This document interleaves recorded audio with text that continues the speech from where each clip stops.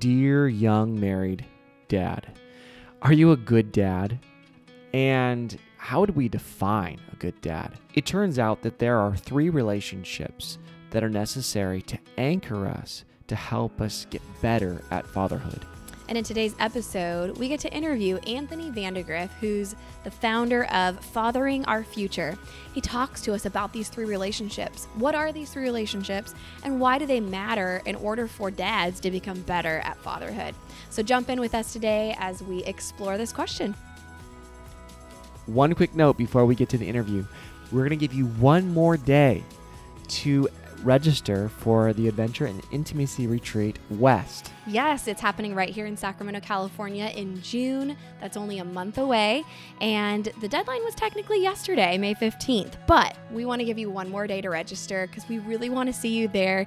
And we do have a couple open slots left. It's going to be very intimate, just a few couples coming together to really focus on their marriage, their intimacy, and to get adventurous. We're going to be doing fun things like whitewater rafting and a hot air balloon. That's optional. You don't have to.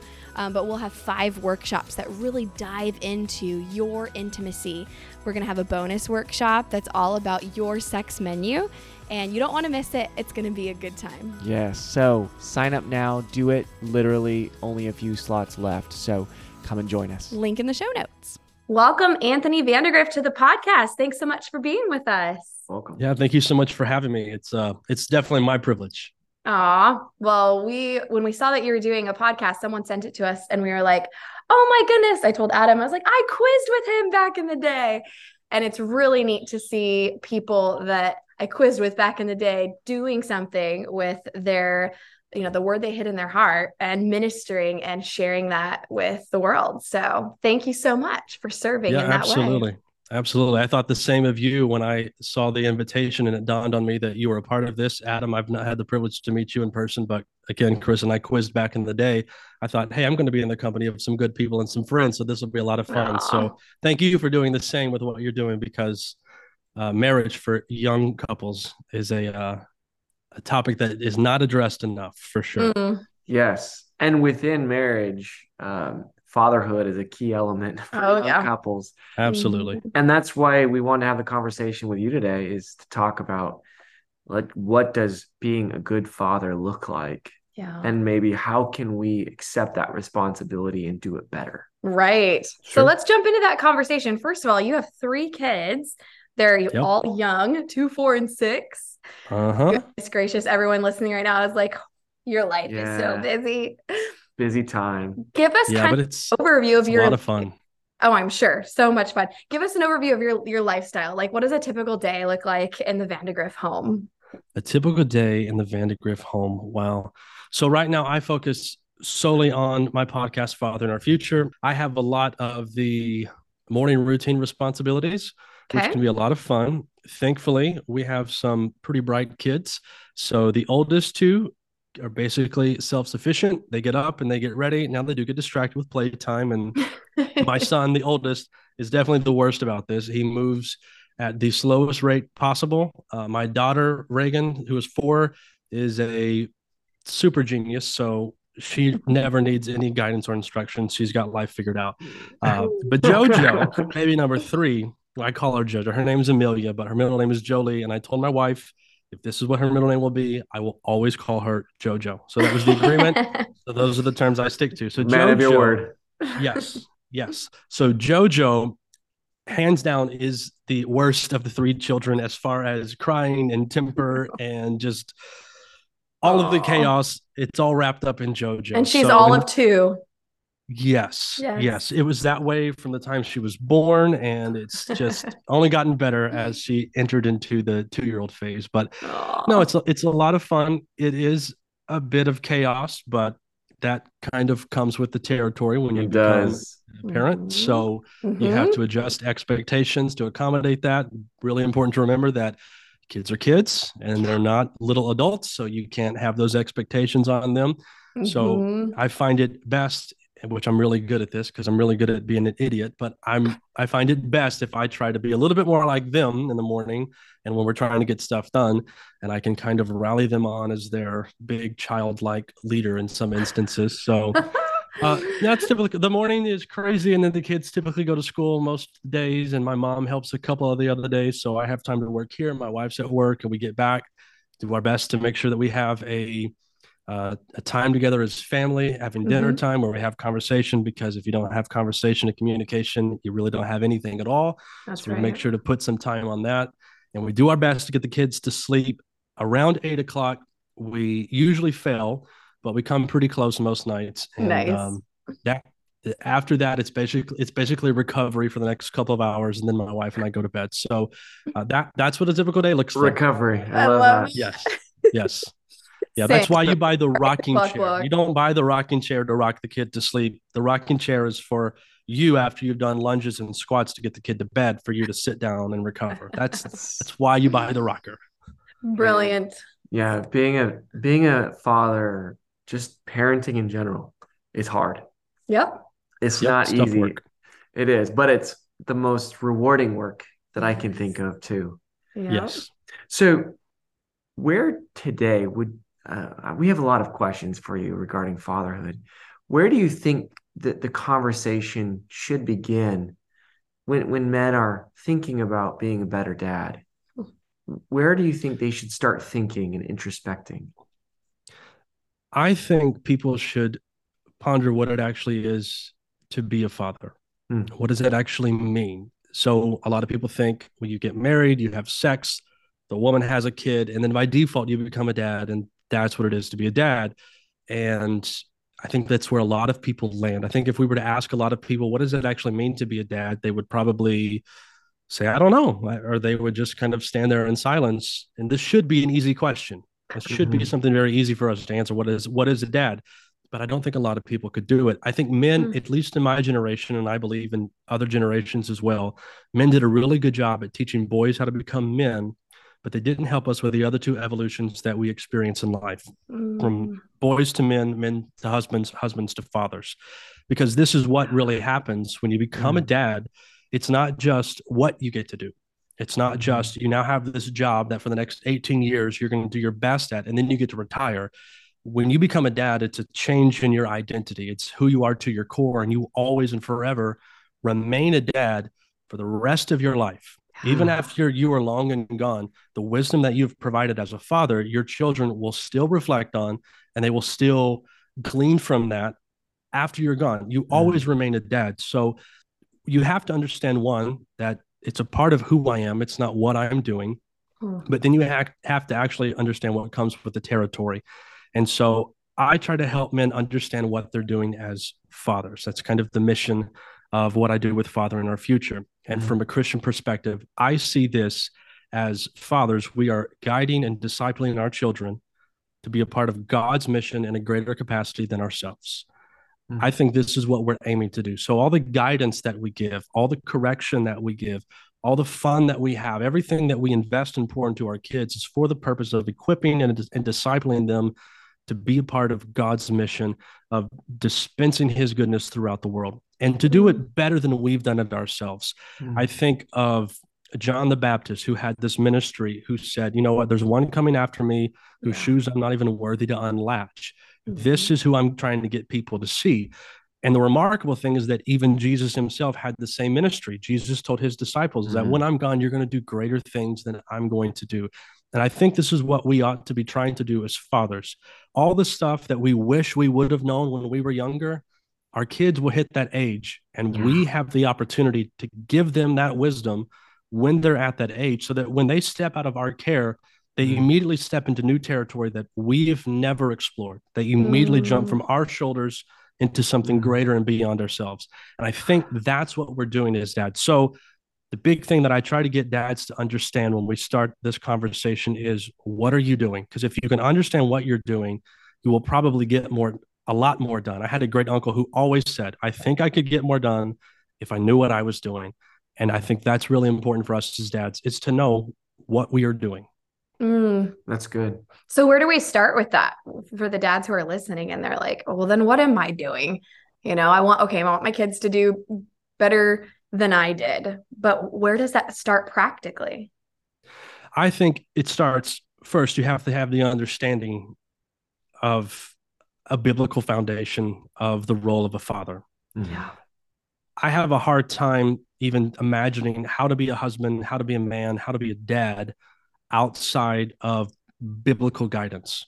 Yeah. God is the one who creates the institution of the family. He creates the institution of marriage. If you're going to get guidance on how to be a good husband and how to be a good father, I don't know of a better place to go than the source. Mm. So if you're not a Christian, I think you can do some good things as a father, but I would highly advise going to the book to get some guidance, because that's where we're going to get the guidance that we need so that we can be a good dad. I think of what the Apostle Paul writes, I believe in the book of Ephesians. He tells us not to provoke our children to anger, to wrath, but to bring them up in the ways of God. Yeah. So if we're going to do that, we actually have to understand the ways of God. So I think the first thing that we have to do is make sure that we're actually in a relationship with God. There's three main relationships that I think we have to focus on as fathers if we're going to do this right and do a good job. And the first one is our relationship with God. We have to get our wisdom and guidance from Him. And if we're not doing that, then honestly, we're just pulling things out of thin air and things that we think are good.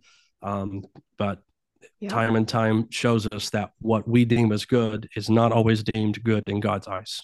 Yeah. Yeah. So relationship with God, that vertical alignment has to be there, and your kids need to see it. How do you play that out in your home, that your relationship with God? You have to include them and you have to talk about it. I mean, this is communication. So one of the things that we try to do with our kids is we have a little Bible story book, and I do my best to read it to them every night. I'll be honest, confess that I'm not perfect about it, but I do my best to read these stories to my kids so that they cling to them. They have exposure to them. We take our kids to church with us. We're involved in that way. Before we go to bed, we do our best to kind of say a prayer together, whether we get in a little circle and hold hands, or if it's just one-on-one with us in our beds. Yeah. I give our kids the opportunity to say the prayer themselves. Sometimes they want to repeat what I have to say, but other times we'll just say, you do it. You say whatever you want to say, because teaching your kids how to talk to the Creator is going to be one of the best things that we can teach them.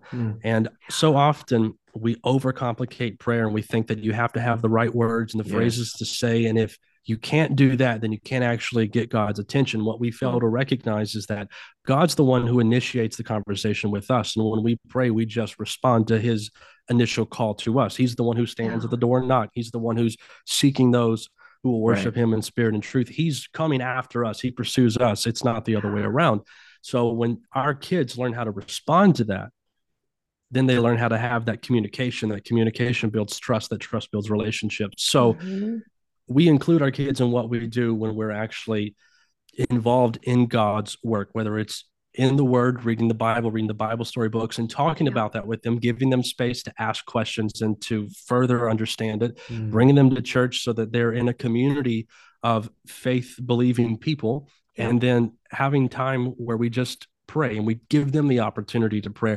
Some of the most precious moments that we've had with our children is when they pray themselves, because then you learn the things that they're really listening to and the things that they really care about. Our son, the 6-year-old, has definitely been the standout on this. Just he is the most kind-hearted, compassionate little monster on the planet. The things that he prays for are just precious. I have written so many of these things down, and it's just heartwarming to think that if I do nothing else for him, I've at least taught him how to talk to God.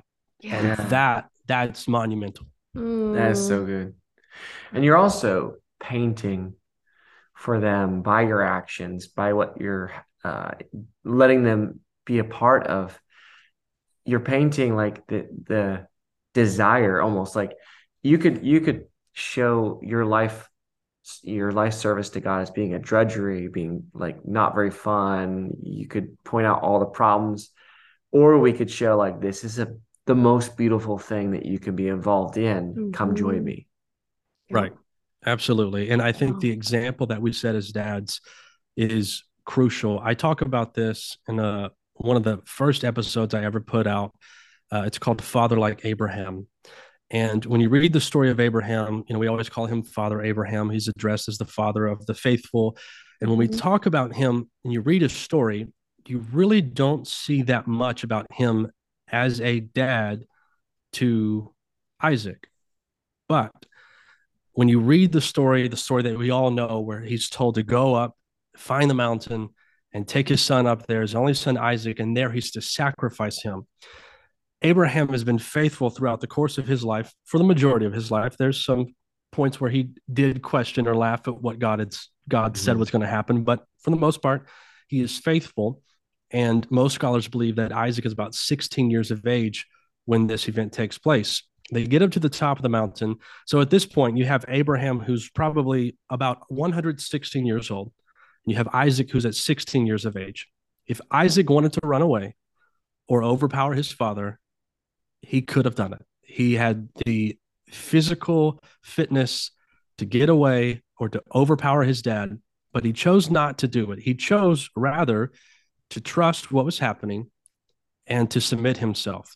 And I think that Isaac chooses to do this because he had the example of his father and heard the stories of his father who chose to be faithful to God, even though it didn't always make sense, even though it might have been a little concerning at moments. That's what his father chose to do. And so Isaac had no reason to do that other than it's what had been modeled for him. Right. And so I think the example that we set as fathers with our faith, and honestly, with everything else that we do, our kids watch us. They're always watching us. And we have to make sure that we have a high level of personal integrity so that they are watching something that's of value, something that's worth watching. So good. What type of values would benefit a father, like to start to focus on? There are four main things that I try to put an emphasis on. I put an emphasis on faith, personal integrity, grace, and communication. Okay. So the faith factor, we've already dabbled with a little bit. I don't think I think this is the umbrella for the other three. If you don't start at this point, then you really can't appreciate the others, because God becomes our model for everything that we do. God is the model of our personal integrity. He's the same yesterday, today, and forever. That's a great model to follow, to be able to have that level of discipline and consistency. This is something that we all want as fathers. So making sure that we're striving to have that level of personal integrity so that when our kids look at us, they see something of value. They see something that's worth modeling in their own lives. The other thing is grace. I think it's very easy for us as Christians to think about the grace that God has given to us, the immense grace that God gives to us, and that he tailor makes for us on a daily basis. And also understanding the importance of giving that grace. And this is seen in multiple relationships that we have, but it's a lot easier for us oftentimes to receive the grace and to not give it. I think of the parable that Jesus told the man who was forgiven of a great debt, but then he couldn't forgive someone who owed him a lesser debt. And so oftentimes we struggle with giving that grace, and you've got to learn how to give grace, especially in marriage, especially as a father. If you're not going to give grace, then you're never going to create this bridge for the relationship to continue. If someone does you wrong and you cut them off, you're never going to have the opportunity to go through the trials and the processes that you need to go through to strengthen and nurture your relationships.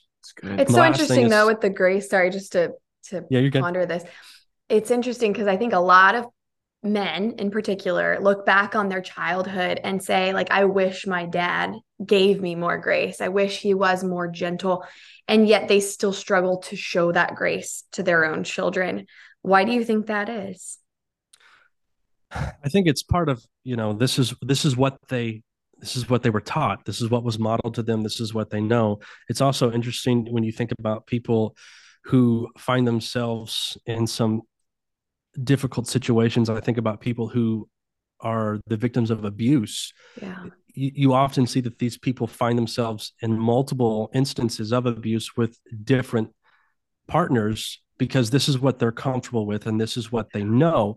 And so having that exposure to, I didn't receive grace as a kid, oftentimes men don't know how else to operate other than how their father displayed and modeled to them. Like, for example, I think about my dad. My dad put an emphasis on his life, on working and providing for his family, because he did not have a father who had that drive, and his father walked out on the family. So he didn't grow up with a dad, and he grew up broke.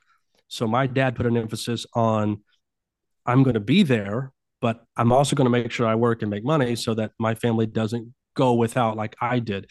So my dad didn't do a great job at communication. I never had the birds and the bees talk with my father. It's Mm. just figured it Mhm. out over time.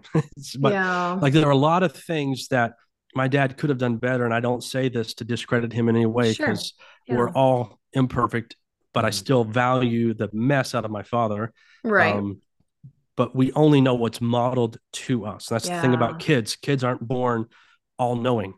Kids need our guidance. And so it's crucial. Mhm. It's important. So I would probably attribute the lack of being able to give grace because they didn't have dads who could give Mhm. grace either. And they know nothing else They don't unless you know what get it looks exposure like. from other, Yeah. yes, unless you have someone else in your life, another positive male role model, or you're really plugged into church and you have a good relationship with God, it's highly unlikely that you're going to have the know-how in giving that grace to the Yes. people that you care about. I Yeah. like how you bring it back down to knowledge. Um, I see a lot of fathers being confused with like consequences, punishment versus correction. They Mhm. Mm-hmm. train up a child the way he should go, and when he is old, he won't depart. So they're like, oh, I have to give the consequences. However severe, those are all subjective to that person's individual experience. Mhm. Whereas if they saw it as, well, we're just trying to correct the relationships, uh, that departure from that, Right. maybe they would do this better, like do the, I Mhm. don't know, training better. Maybe you could Right. speak to that a little bit because I'm sure you see that misunderstood. Yeah, the discipline topic is, I think it's sad in my opinion that when parents start to talk about discipline and that word specifically comes up, we immediately go to the debate of do I spank my kids or do I not spank my kids? And that is Mhm. what it gets confined to. But discipline is rooted in the term for disciple.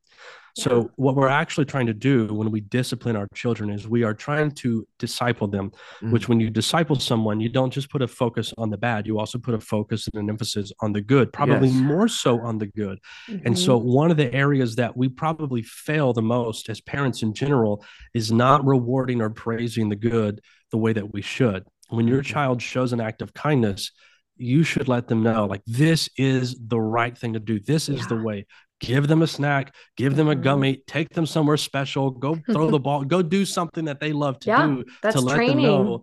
Yes, it's like the Mhm. same when you potty train a child. When they go to the bathroom for the first time, you lose your ever loving mind and you let them know, like, you have done something fantastic. We ought to have a very similar reaction to whenever Yes. our kids do other good things. Like, Mhm. when my child, so we went to this event at the beginning of the year and we wrote down a list of things that we would like to see ourselves accomplish throughout this year. And my son I helped him write everything down because he couldn't write very well at this point. But he said, I would like to give food to people on the side of the road who are hungry. And I'm just thinking, Mm. yes, like this is So so good. awesome. Like I want you to know how Yes. wonderful this is. And so part of my mission now is to make sure that he can do that. So I'm going to Yeah. help him however I can, whether or not I'm the one who I buy the meal or I give him an opportunity to work and earn some money Yep. so that he can buy the meal. Yep. When our children, when they do good things, we have to make sure that we are rewarding the good. And when they do the bad things, it's important that we have good conversations with them so that they actually understand what they did, why it's Mm. bad. And it's very important for us to be in control of ourselves and our emotions because we don't correct our kids so that they do the things we want them to do. Mhm. That's not what we're doing. Yeah. We as Christians are discipling our children to be followers of Christ, not of us. So it's not that we're trying to impose our will and our way on our children. What we're trying to do is put his will and his way on our children. So we are trying to give them guidance so that they understand why what they did isn't what Jesus would have us to do. Mm. So I think when we approach it that way and we understand that we're imperfect and we're not trying to make them a mini me of who we are, but we're trying to make them in his image, then it kind of flips the script a little bit and we can more easily speak to them as in almost as a mentor, which is really what they need, instead of just getting mad at them because they've done something that might humiliate or embarrass us, or Yeah. they've done something that Right. we don't want them to do Yeah. because we don't want to be inconvenienced. And we approach discipline as a selfish individual rather than we approach this as we ourselves are a disciple in the making, and we're trying to help them become a disciple too. So Mm. there's I several love factors that. that go into that, but So, okay, just to get practical, what would a conversation between you and your oldest sound like? okay. If you did something that was not okay, and you're like, okay, well, here's a training moment. Oh. Okay. So I had this happen just a few days ago. I caught my son doing something that we have discussed several times that he doesn't need to do. And I will spare the details on that. But I asked him to go up to his room. I think it's really good that you don't react when it comes to the discipline portion, that you take a breath, you maybe create some space Yep. so that you have time to compose yourself and to think about Yeah. it before you actually speak, because words are very powerful, and you need to make sure that the words that you speak are the words that you intend to say. So I had him go up to his room. I said, I'll be there in just a second. I took care of something else. I went up there and had a conversation with him that, this isn't right. And I always try to Hmm. understand why he chooses to do it. Hmm. And oftentimes it's just because he's a kid. Hmm. He's a Yeah. kid and it's convenient and he thought it would be fun and he did it. And yes, he knows that we've asked him not to do it, but he just gets suckered into this. I'm 6 and this is fun. So I always try to be mindful of that. Again, you've got to have the expectation that kids are kids, and you have to understand Yes. that as a dad, as a parent. So I had this conversation with him, and I always try to give guiding questions that help him get the answers to figure out what he should be doing. Love it. Right. So this is part of kind of helping him learn and grow through the process as well. I'm just trying to guide him in a good direction. Socratic, God, Socratic teaching. yes, yes. So I give him the questions, and he's always good to answer. It's important that you break the questions down in a way that they can understand. So I give him all the whys and I give him all the whats, and how is this right? And he gets to a point. But the point that was so touching for me a few days ago, and this is one of the best things that I can advise dads and parents to do, is after you're done disciplining your children and you've corrected them and you've told them why and you've given your side of the explanation, always pause and ask them if they have anything that they need to say or if they have any questions that they need to ask. Because what is the point of telling your kids what to do if they don't understand it? So give them the opportunity to pose their questions to make sure that they understand. Right. My son said, Dad, sometimes when you're serious with me like this and you're correcting me, I think you don't like me. And I Mm. thought, okay, like I know some people could take offense to this, but I thought this is an opportunity for me. And so Hmm. I began down this line of questioning. Why do you think you shouldn't do that? And, he answered the question because it's something he'd already answered before. Why do you think I care that you do this? Because you don't want bad things to happen to me when I get older and keep making bad choices. Right. So does that mean that I don't like you? And he's like, no. I said, so what does it mean? He said, it probably means that you like me. And I said, it probably means a little bit more than that. And he was like, what's that mean? I said, it probably means that I love you. I said, I'm doing this because I want to help you. And I think we have to be very intentional with the Yeah. instructions and the guidance that we give to our kids, that it's not just to make ourselves look good. It's not just so that they don't inconvenience us with their behavior. We are giving them guidance that helps them. We are trying to give Hmm. them guidance that helps them on a big scale when they are old and out of our care.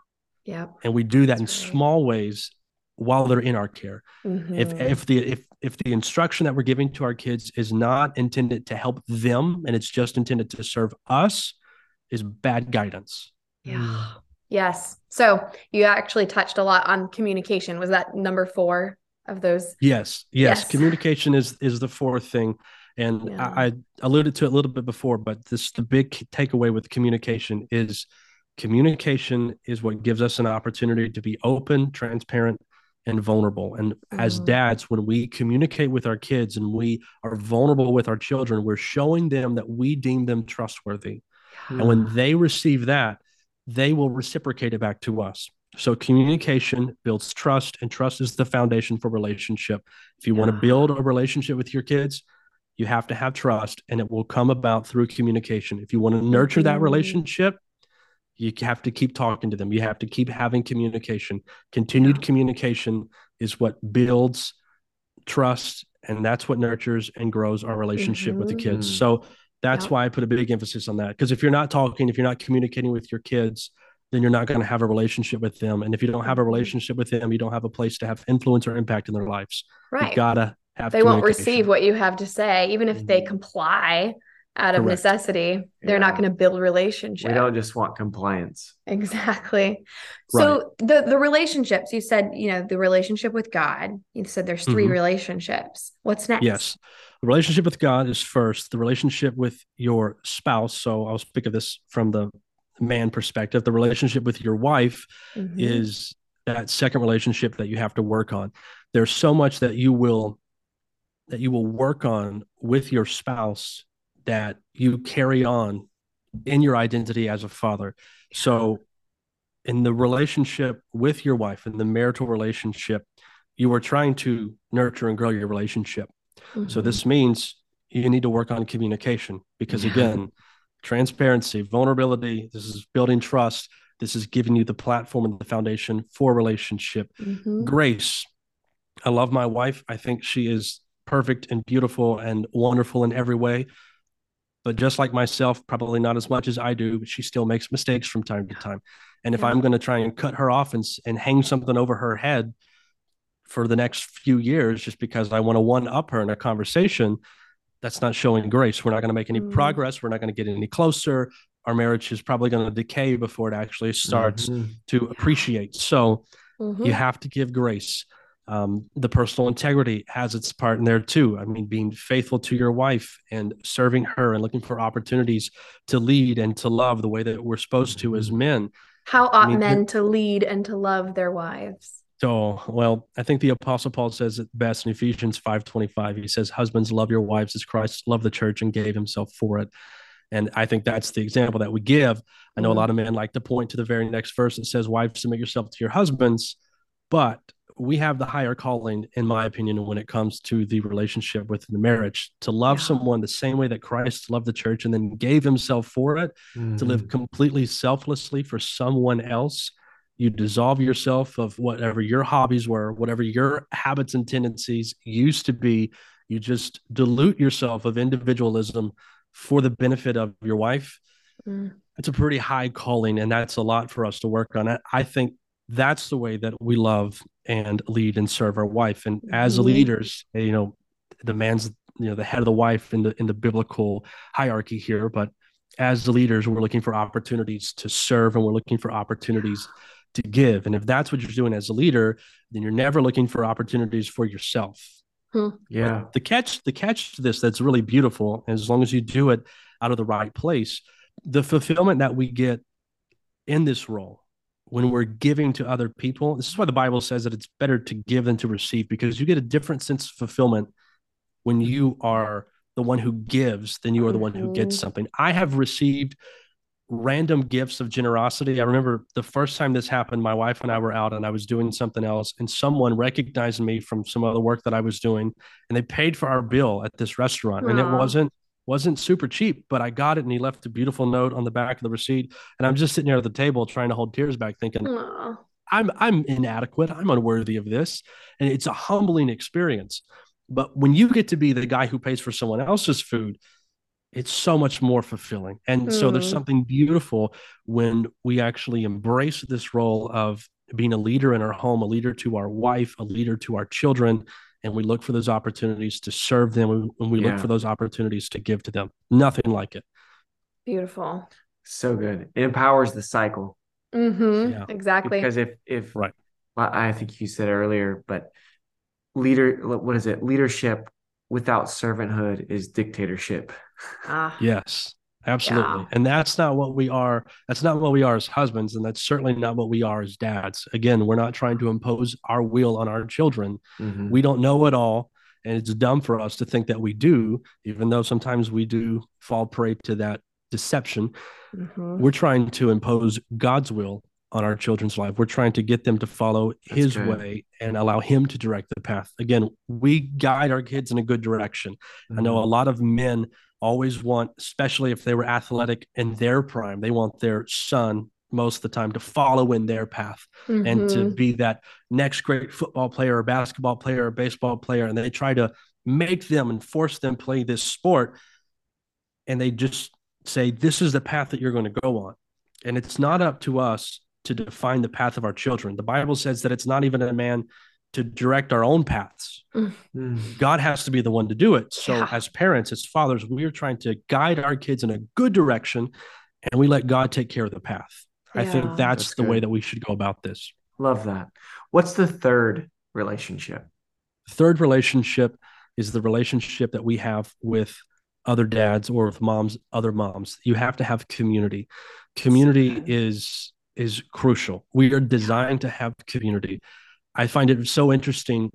You read the very beginning of the Bible and you see that God looks at Adam and he says, it's not good that man should be alone. And typically we read that and we think Adam just had companionship with the animals, and that's not true because God was present. Adam had a relationship with God, and God still said this relationship alone is not enough.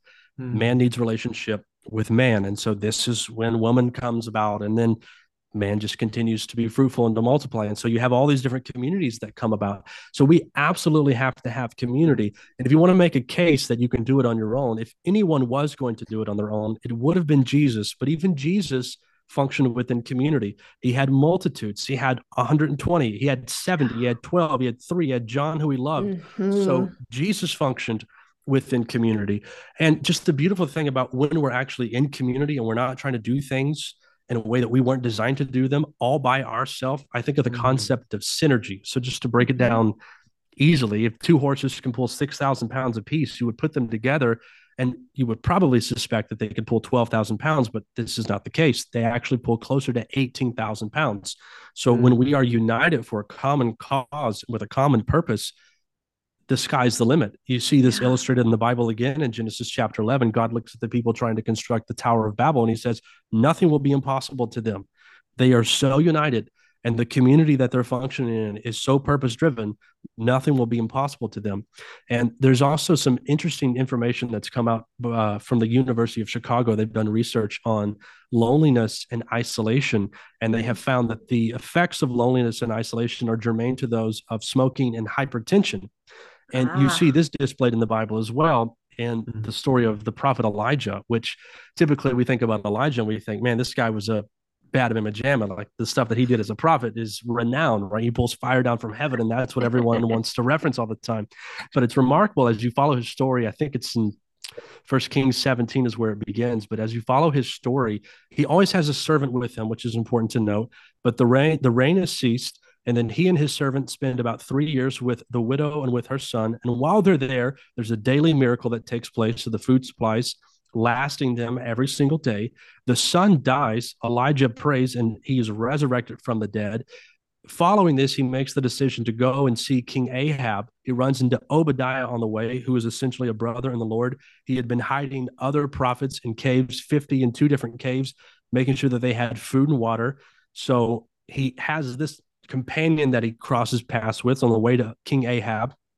Once it gets to King Ahab, he's basically telling him that, you've corrupted everything. So he calls all the prophets of Baal to Mount Carmel. And this is the story that we all know. He makes a spectacle of them there. But immediately after this, he gets word that Jezebel has her sights set on him. He now knows that he is enemy number 1 to Jezebel. And so the Bible says that he goes to Beersheba in Judah, and there he leaves his servant.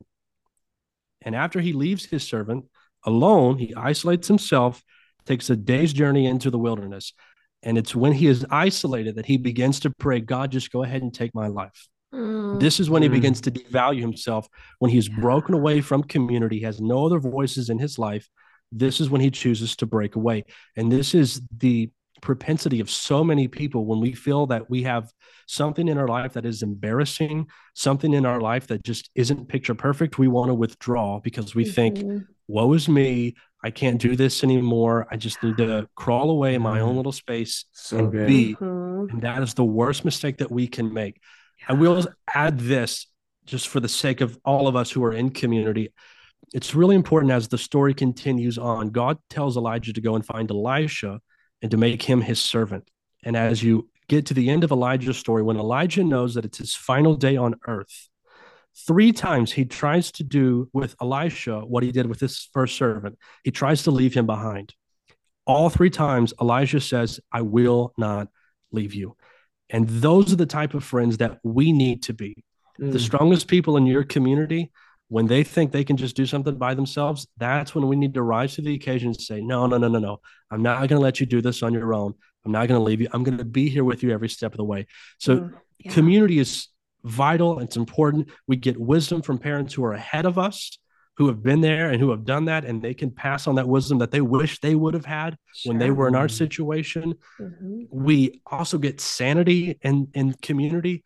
So I know that with my kids, they do these peculiar and unique things until you start to talk to other dads and you realize, hold on, all kids do this. All kids are crazy like this. All little boys do this. And so it's like you get some sanity. And then the other thing that you get, which, I don't try and have community for this purpose, but when you begin to hear someone else's stories about their family and the complications that they're going through and their trials, you start to appreciate your family and your life a little bit more because you realize, wow, God's really blessed me. And I have a lot of benefits and I have a lot of good things going on in my life. It might be chaotic at times, but God is good. And so we get that in community. And those are the 3 relationships that we have to have. If we can function in those 3 relationships, we're setting ourselves up to do wonderful in the relationship with our children.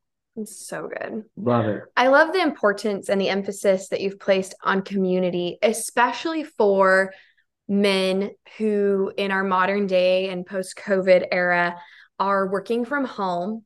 And I mean, like you and like us, like we get a lot of home time, connection with each other and connection with our kids. And that's important. But if you don't have community, like that can really drive you nuts. We're meant to have community beyond just our household. But I would say even like men could be in community without having friends or mentorship. So often I see men not able to be vulnerable in a way that allows people in to their particular story. So no one actually has a voice. So it's so common because guys just are not, encouraged to be emotionally present with each other. Yeah, we're definitely not emotionally vulnerable as men. I think we like to guard that. There are certain things that we won't say to other men because we feel like it makes us weak or we feel like it's too mushy. We have this bad idea that it's wrong to get help, that we can just do it all on our own. Like this is what a macho man is, right? Like this is the definition of masculinity, to just be able to push through and do it all on your own. I mean, I know I had that mentality coming into my marriage from my father. This is what he modeled for me. My dad is the most macho man of all time. He has always worked with his hands. He's been sick twice, and both of the times that he was sick, he tried to fight it off. He had to have his gallbladder removed one time because the stones were so huge it just wasn't functioning the right way. The second time he was sick, he had a stroke, and this is the type of man that my father is. He had a stroke, and he wasn't sure what was going on. So he found out first that something was wrong when he tried to take a drink of tea and it ran down his face. So he went to the back of his house so he could watch himself in the mirror do it. And then he saw his face was kind of sagging. He tried to take another drink anyway. Same result. So he went back into the living room. My mother was decorating the Christmas tree, missed all of this. So he got her attention. And at first she thought it was a joke. And then she quickly realized that something's wrong. She tried to call 911 so that the ambulance could come and pick him up. He had been working that day. And my dad said, in the way that he could communicate to my mom, that he was going to take a shower because he didn't want to smell bad before he went to the hospital. So my father took a shower and then my mom drove him to the hospital. I mean, that's the kind of person that he's just been. Like nothing is going to take him out.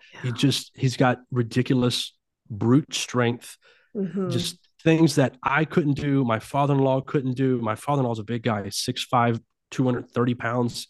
fit. My dad, we were trying to turn the water off one time at our house. We were remodeling a kitchen, and I couldn't do it. My father-in-law couldn't do it. I mean, putting all of our body weight, we just couldn't do it. My dad came out there and barely even put forth an effort and just twisted this thing. And it was like, I don't know how you did it. So this is what I had modeled to me, that men are tough, men are strong, Right. men don't need any help. And I know I'm not the only guy who had that modeled to them. Mhm. Men are supposed to be tough. So men don't open up. And I think that is a big weakness that we have. It's a weakness more than it is a strength. You have to open up. You have to share some of your story, because there are too many people out there who can help. I mean, you've counseled people, so you understand how this works. People just try to suppress all of the pain and all of the hurt for so long. And when they finally break and they finally choose to get help, what do you do in those counseling situations? You try to go back to the very first initial point of pain and what was actually causing the problems. What was your misunderstanding? What event happened? What triggered this? How did this all start for you? We always go back to the beginning. So I think it's wise for men to seek help, especially men to seek help the moment you think you need it, because whenever you choose to get help, when it's gotten almost too worse to actually reconcile, you're just going to go back to that first thing you're trying to cover up right now. So yes, we definitely have to get help. We have to be willing to open up. And when you do it once, and when you do it with friends, and when you do it in community, and you realize, again, it's the communication thing. You deem someone trustworthy, it gets reciprocated back to you.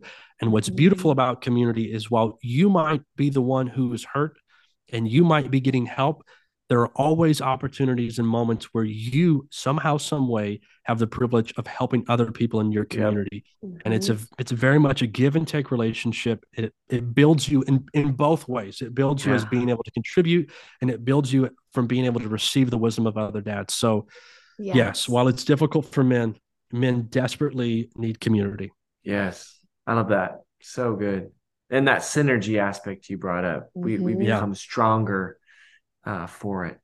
Where could people find you? You have such great wisdom, and I know you have a podcast. Tell us about your podcast.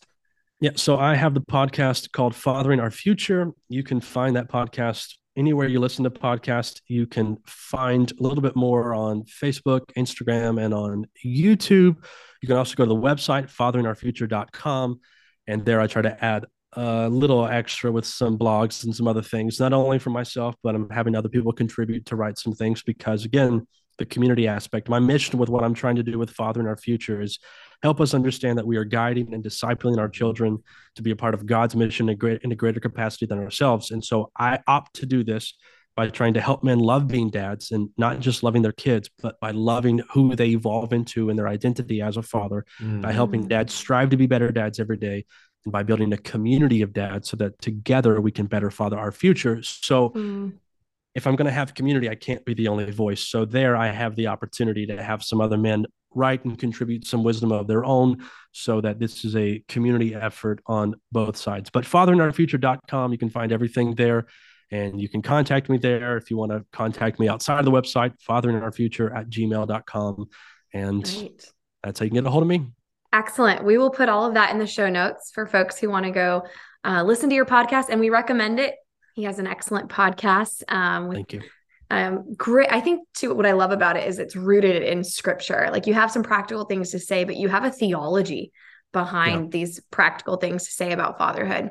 So go listen to Fathering Our Future. We're going to close out this episode the way we close out all of our episodes. And that is by asking you this question. Rewind back to your first couple years of marriage. You've been married now for how long? 9 years. 9 years. So going back to the beginning, what advice do you wish you would have received? And then fill in the blank, dear young married couple. The advice that I wish I would have received way back when, as a young married couple, would be intentional communication from the get-go. You get married, and for most young married couples, it's all about, I can't wait to have sex. Like, this is where everyone's head goes, right? And that, I'm focused on how many times a week do I have to have it, on and on and on. Like, this is the bedrock of my relationship. It is not the bedrock of the relationship.